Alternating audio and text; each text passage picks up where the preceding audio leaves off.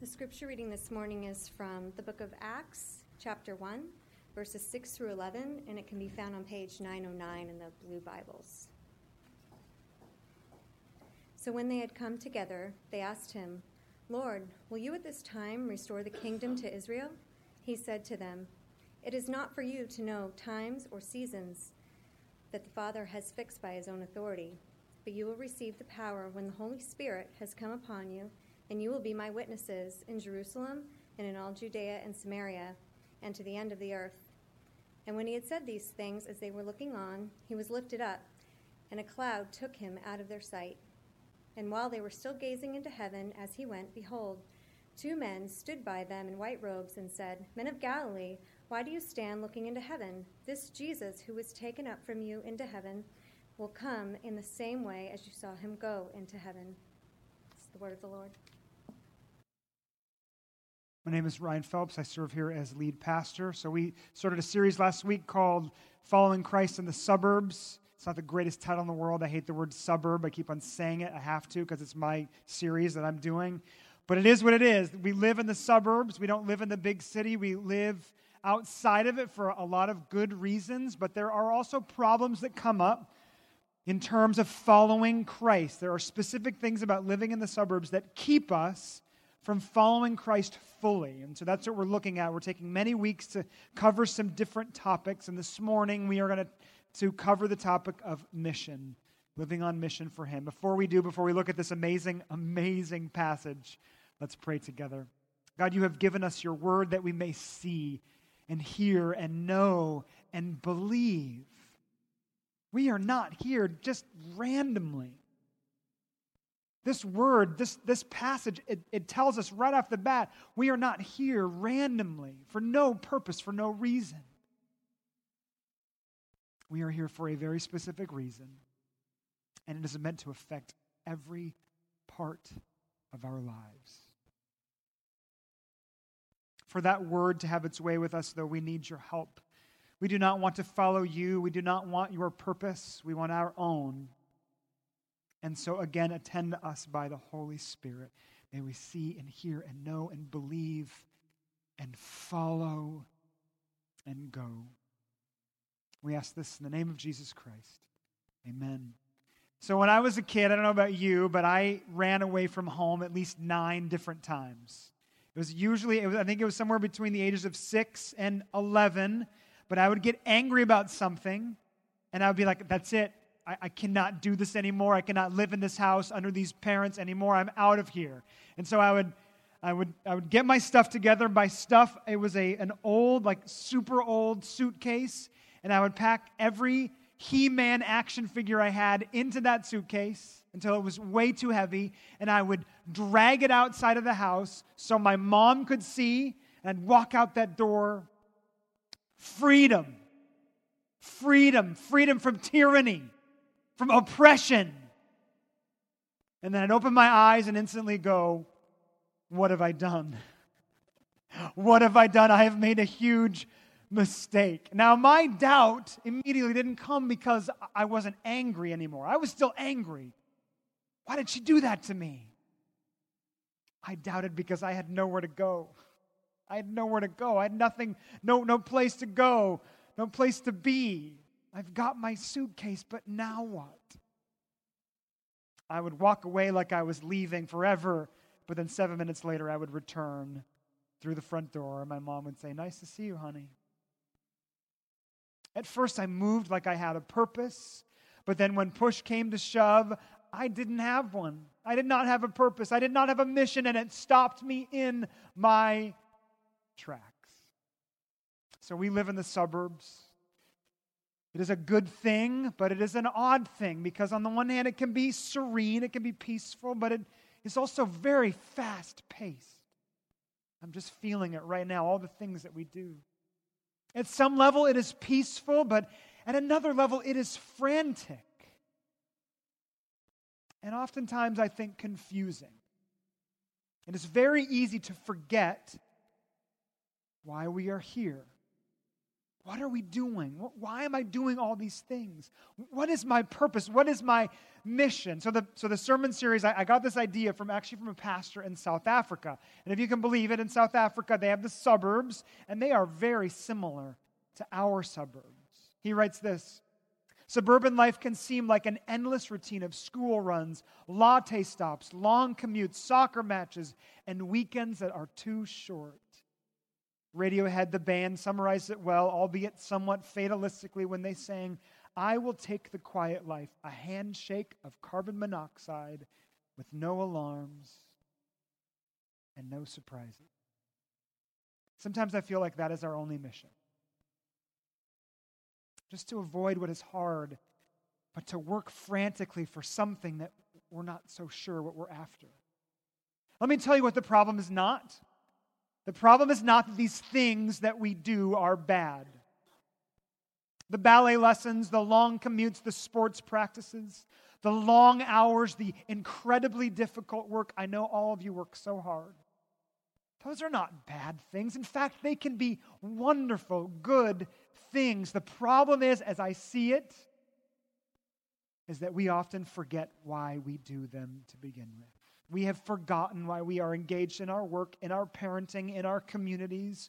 We have, it seems, little purpose. We are on a trip with no clear goal in mind. We have no definable mission. My kids started school a couple of weeks ago, like everyone's did, but we had the first night, or the night before school started, everyone went to the school to just kind of get checked in, to meet teachers. And so we hopped in line to get them registered. At least that's what we thought we were doing. We were just standing in this line because we saw the line. Have you ever done that? You just jump in line because there's a line there to begin with? And so we look at the people behind us and they say, "Do you know why we're standing in this line? What is this line for?" What do you think they said? "We don't know. We thought you knew." Purposelessness is a perennial problem outside of the church, inside of it. It is so easy just to go with the flow, just to jump in the line because it is there. Follow the crowd. That's why I'm alive. But is that our best and highest call? Is that how we are meant to live? Now, in that line, my wife did something crazy. She did something crazy. She said, "Hang on, I'm going to find out why we're standing here." What? You can't do that. She hopped out, went to the front. We were where we were supposed to be.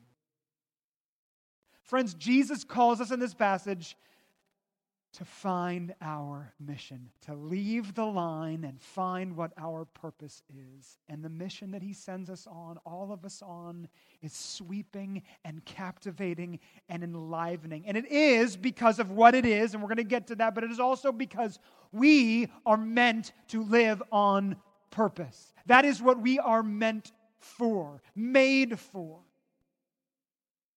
And this purpose is singularly great, far greater than we can imagine. And so together this morning, again, we must remember it. In the suburbs, we must recall it. We must announce it.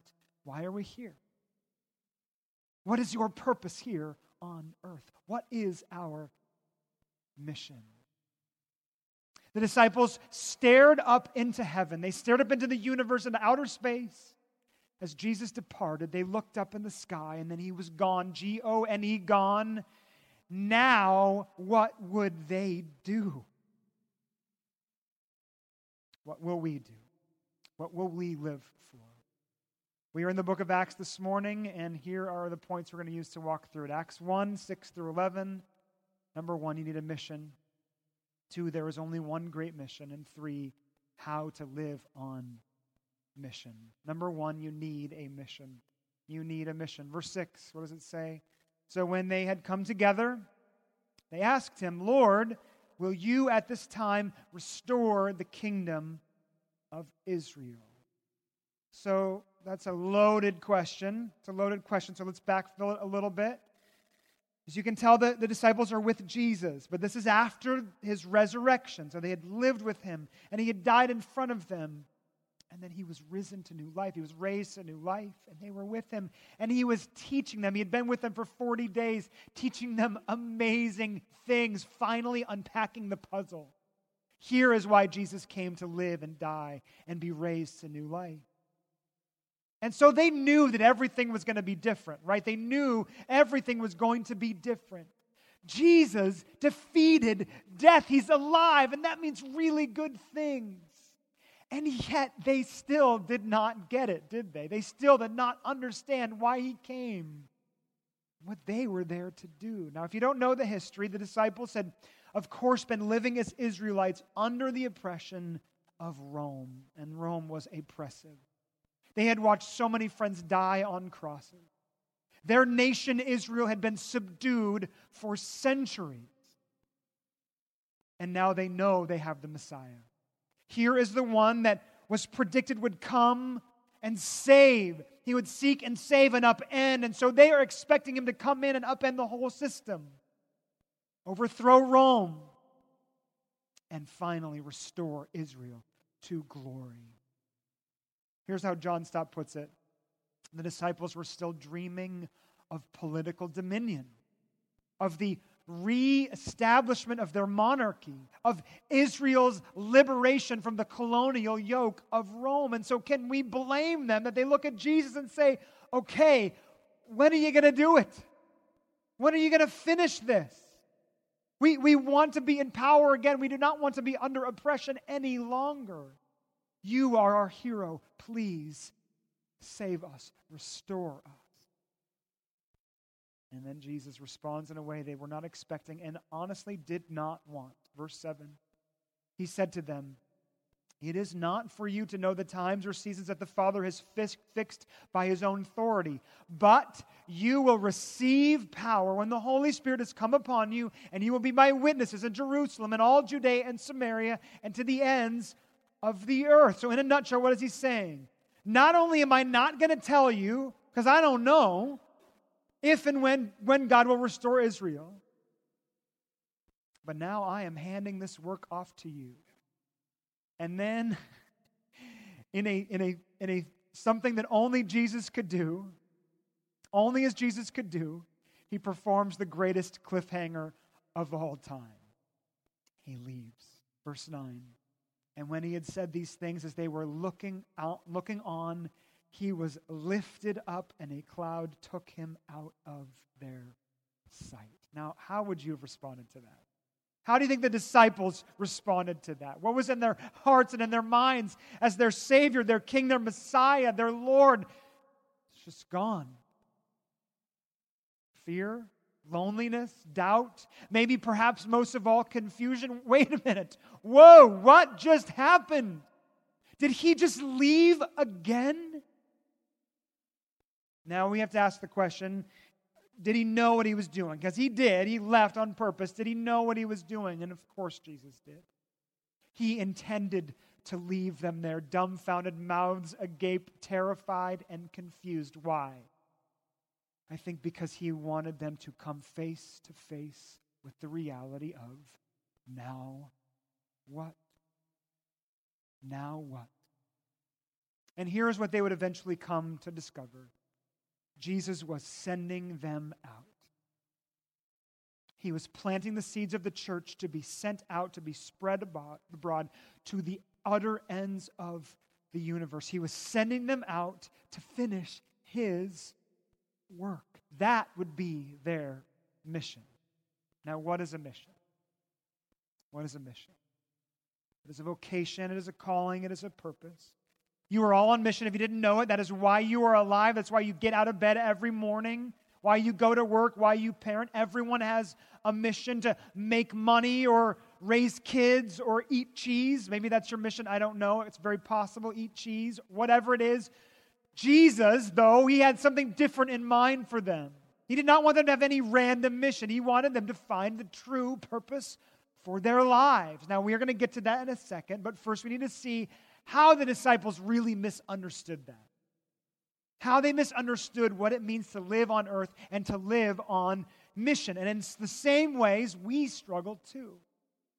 But let's ask it positively. What is true mission? What is true mission? First, a true mission will always be bigger than we can imagine, can conceive of.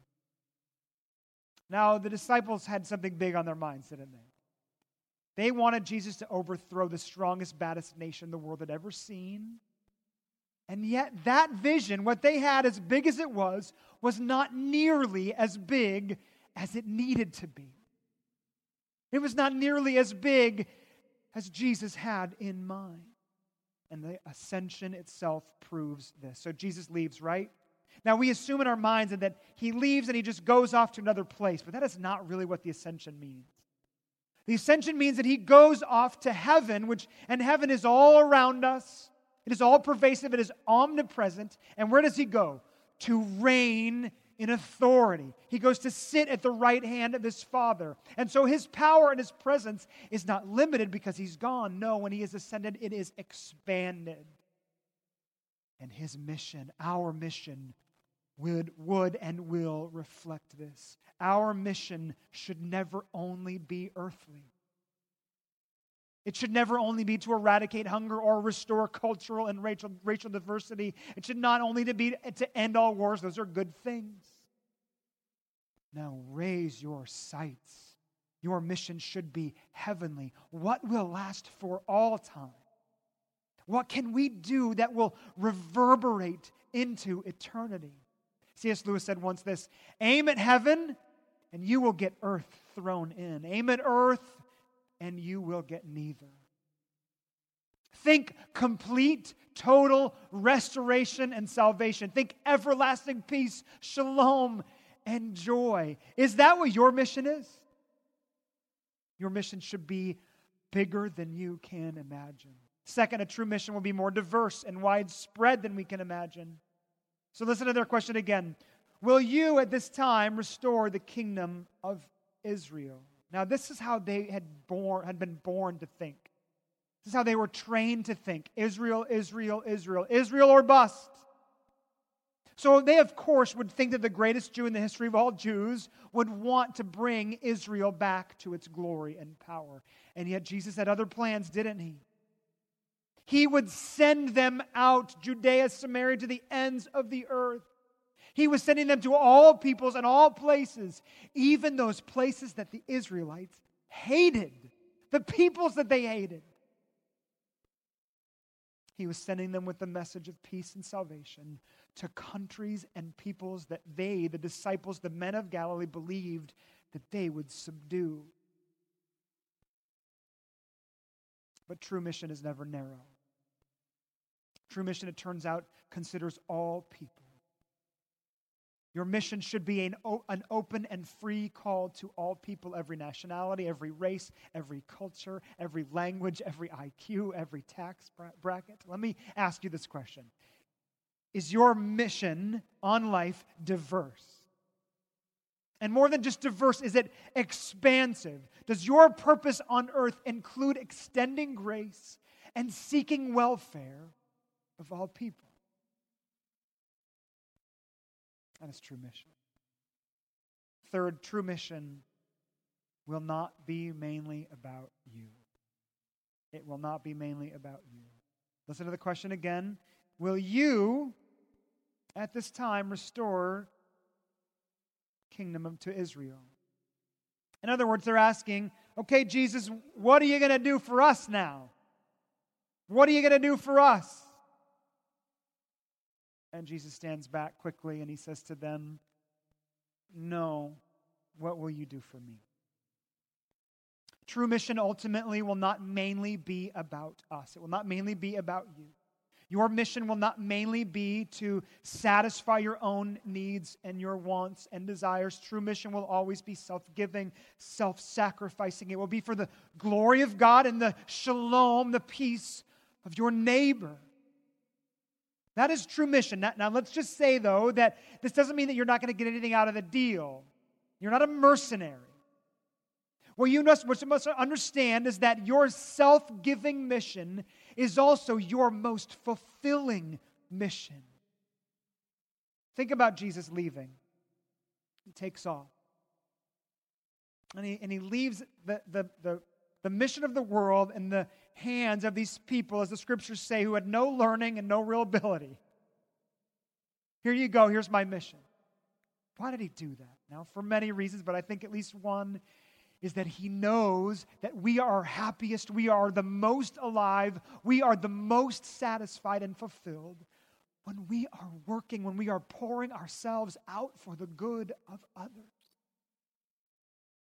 We are not mainly filled by taking, but giving. As you consider your mission here on earth, ask yourself, is it mainly about me or about others, about the glory of God? We must live on mission. Point 2, there is only one great mission. There is only one great mission.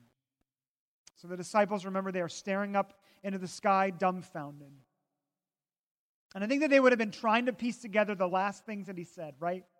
What did he say? What were the last words? I think that was it. So we better get this right. What did he say to us? And then they finally figured it out, and it set them on a track to live unbounded, unrelenting lives on mission.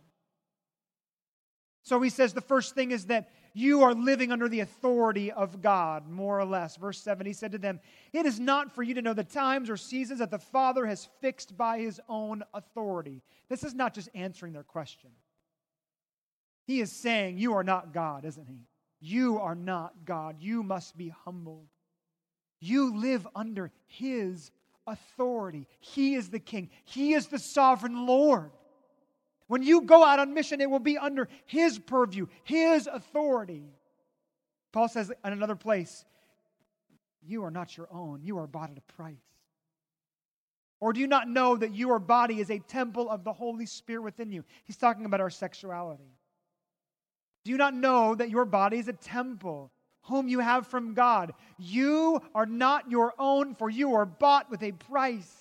So glorify God, magnify God in your body. Now we must know it is not just our bodies, it is all of us. We are not living under our own authority, but God's. That's the first thing he says. Second thing he says is that you will have the power of the Holy Spirit. Verse 8. But you will receive power when the Holy Spirit has come upon you. Now you know that before Jesus ascended, before he went away, only certain people were filled with the Spirit. But now, everyone who trusted on Christ would be filled with him. Call out for the Spirit to fill you, and he will. You will receive him fully. And do you know what kind of power this is? To be filled with the Spirit of God. And what will you do when you have this power? You will use it to the fullest. You don't drive a Ferrari like you drive a Pinto. You don't wield a chainsaw like a pocket knife. You don't use a stick of dynamite like a firecracker. You have the Holy Spirit, the power of the Spirit. Jesus says you must use it now. You must use this power that you have access to. Be unleashed. We are under the authority of God, and we have the power of the Spirit. Why? For what purpose? Now here's the answer for this morning. Our highest calling, our mission, Jesus says, is to be his witnesses. To be his witnesses. Verse 8. But you will receive power when the Holy Spirit has come upon you, and you will be my witnesses in Jerusalem and in all Judea and Samaria to the ends of the earth. What does it mean to be a witness? It means to attest to a truth, to say, yes, this is true. For the disciples, it would have meant that they had literally seen Jesus as the resurrected Lord, and now they would live to tell all people about him. Their lives would be centered around this fact that Jesus is Lord because he is raised to new life. They had seen him with their eyes.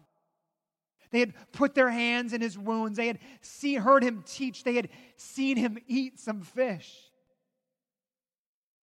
Now, we have not seen Jesus face to face. We've not seen him with our eyes.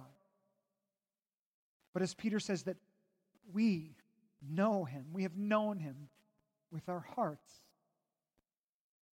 We've been shown the truth and we have believed on it. And now our hearts burn for him. They burn for him. And so we now know that Jesus is not just a man to be admired, but to be adored. We know that he is not just a man to be respected, but worshiped and feared. And so here, because of those things, because we know this resurrected Lord, here is not a man just to be known about, just to be studied in a book, but to be heralded. Heralded. That is when you know you have come up against the true resurrected Christ, because your life changes. You begin to live as his witnesses. You can't help but tell others about him. You can't help but live your life in line with him. Your words, your actions, your thoughts. He is a life quake and reverberating now out through your lives. You now live to make much of Christ. That is your mission, and here is why. Here is why your mission is to make much of Christ. It is because when you bear witness to him, to this broken and hurting world, you help save people. Just by bearing witness to his life, you bring his restorative, transformative healing to bear on all people for all time. Jesus said that when you come up against the truth, come in contact with the truth of his life, the world is set free. Your ultimate mission is not the suburban life. Your ultimate mission is the freedom of the world. I know that is a lot to think about, and yet that is the reality. Under the authority of God, by the power of the Spirit, we must bear witness to Christ. Here's how the missionary, the missiologist Leslie Newbigin put it.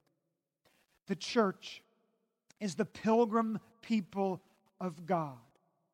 It is on the move, hastening to the ends of the earth to beseech all men to be reconciled to God, and hastening to the end of time to meet its Lord, who will gather all into one. There is no greater mission, but your question is that yours? Last point this morning, how to live on mission. How to live on mission. Okay, verse 10, I love this.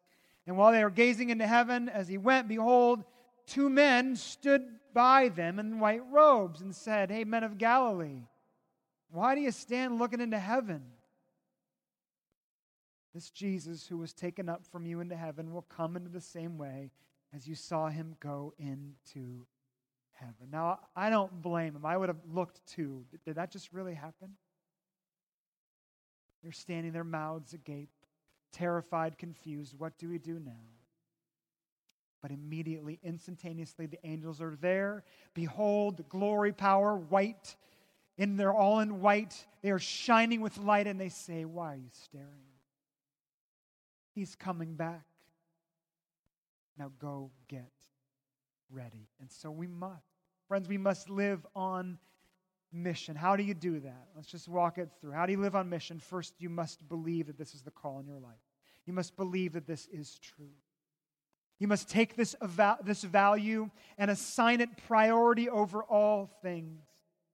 So my family, one of the things that we're doing right now, it's been pretty fun. We are trying to figure out our values. What are the most important things to our family? Now, it's going to be different for everyone, but here are some of the non-negotiables that we have come up with. Some of the things that we will sacrifice everything for. Everything for. Here's some of them. We will treat each other with dignity, respect, love as an expression of the gospel of Christ. In our family, we will do all we can to be formed and shaped, not just to succeed. In our family, we will aim to live debt-free. We will try to save for the future and sacrificially give to the church and to the poor. Those are just some of the things that we're coming up with now. We will sacrifice, we're saying as a family, to make these things happen. Now, over the top of these values is an overriding value, a chief value, and it is exactly what the mission laid out before us is this morning. We as a family are to live on mission as witnesses for Christ. Is that at the top of your list? Is that what guides you? What you are willing to sacrifice all else for. You must choose this. And when you do, when it is at the top, it will inform every other area of your life, even your other highest values. Everything must align with this highest value. Your life will take shape. You will make choices around this highest of calling. So I was reading this week about climbing Everest. I'm never going to climb Everest, don't get me wrong. But I was reading about what it might take to do it. What would it take to get to the top of that 29,000-foot mountain? Amazing. And what you have to do, as you can imagine, is ridiculous, insane.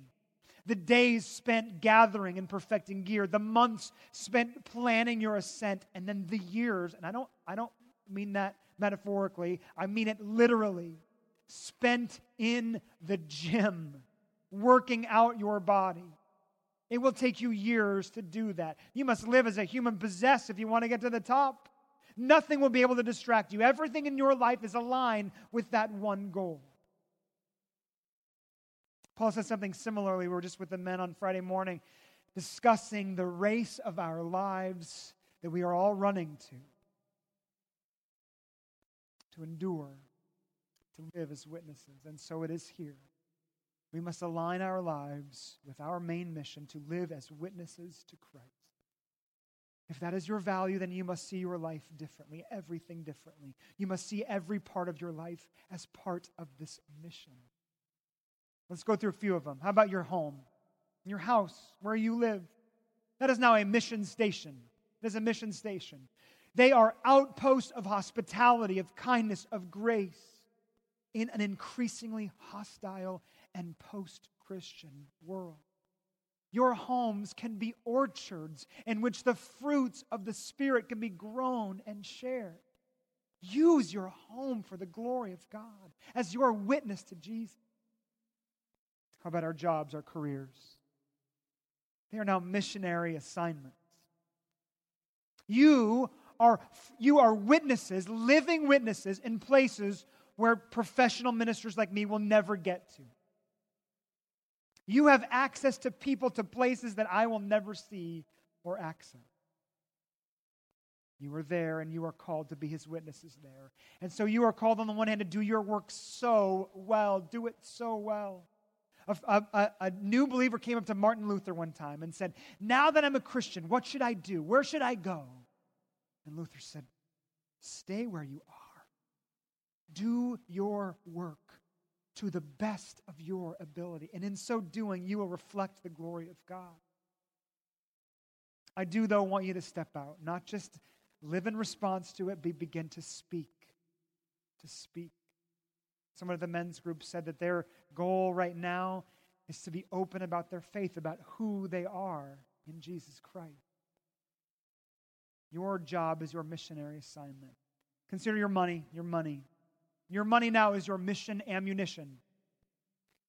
Now, I know that in the suburbs, even in the suburbs of New England, money is hard to come by. We feel like we need to put all of it towards this high cost of living. But I also want you to know, I'm just going to say it this way, you, by your resources, by your finances, can blow huge holes into the gates of hell. Your money could literally bring people from lostness to being saved. Here's my point. Is your mission to be, if your mission is to bring Christ, everything will change. Everything will change. So what will you do differently? What will you do differently as a bearer of this amazing news of knowing Christ Jesus as our Lord? Now I'm going to end by saying one thing. I think we need to end here. I want you to finally remember who you are. And by who you are, I mean you are imperfect. You are imperfect. I think that the main hang-up for living on mission for Christ is ultimately fear. We fear because we feel inadequate to do this. Really, we're going to bring shalom and freedom to the whole earth? I don't think so. We fear because we don't think we can make an impact. We fear because we don't think that anyone will listen to us, and if they do, they will mock us. We fear because we are not professional ministers. We didn't go to school for this. How can my feeble words do anything? But friends, I want you to be encouraged. The disciples were just like us. Imperfect, doubting, failing? Do you think that Jesus is floating away or whatever he was doing? I don't know how it happened. As he was going away and he sees them kind of dumbly staring up, do you think he thought to himself, what have I done? What have I done? I've left my mission in these people's hands? No, he knew what he was doing. That is so encouraging to me. We are imperfect messengers sent by a perfect Lord. And that is an amazingly powerful combination. There's this section in Matthew 11 where Jesus is talking about John the Baptist, and he says, John the Baptist was the greatest prophet to ever live. Out of all the prophets, Isaiah, Jeremiah, he was the greatest. And then he said this, the least in the kingdom of heaven will be more effective than even he. Who's the least in the kingdom? Maybe it's me. I don't know. Maybe it's you. And yet what you have, the power that you have, is greater than even John the Baptist. Your effectiveness will be greater even than his. And it is only because of the message that we now have. We bring the ascended Christ to the world. Jesus has triumphed. Jesus has already completed his greatest of missions. He has died for us. He has conquered death. He has ascended to the right hand of the Father, now ruling and reigning over all things. And so now as we proclaim him, even as imperfect people, yes, the world will know peace, shalom, and joy. Maybe we want to say to him, Lord, now what will you do for us? But this morning I want you to hear his words to you. What will you do for me in my power for the good of all people? Let's pray. God, we are listening. We are listening to your words, to your life, to your call. Living where we do in the time and the place we are can have a deadening power on our souls, on our hearts. We can't imagine thinking as grand and big as you have called us to live. And so I pray first that you would stir up in our hearts a new fervor and a new passion. Remind us again of who you are, what you have come to do, that this world is not here by happenstance, by chance. This world is here as a creation by you, and you long for your people to find salvation. Align our hearts with yours. Give us passion and endurance to do this job. And now I pray specifically for each person here that they would live on mission in the place that they are. Every person has a place. Every person has a job. Every person has a vocation. May their value be, may their purpose be, may their mission be to live as witnesses, but then work it out in their hearts and their lives. Uncover for them what they are supposed to do now. And then use this church. Use this church. May we bear witness in this place, in this hard valley, to your glory, to your goodness, to your life. You are resurrected, Lord, and we praise you and worship you and long for others to know you. We know you will do this by your grace and by your mercy. We know you are working through us, imperfect people. In Jesus' name, amen.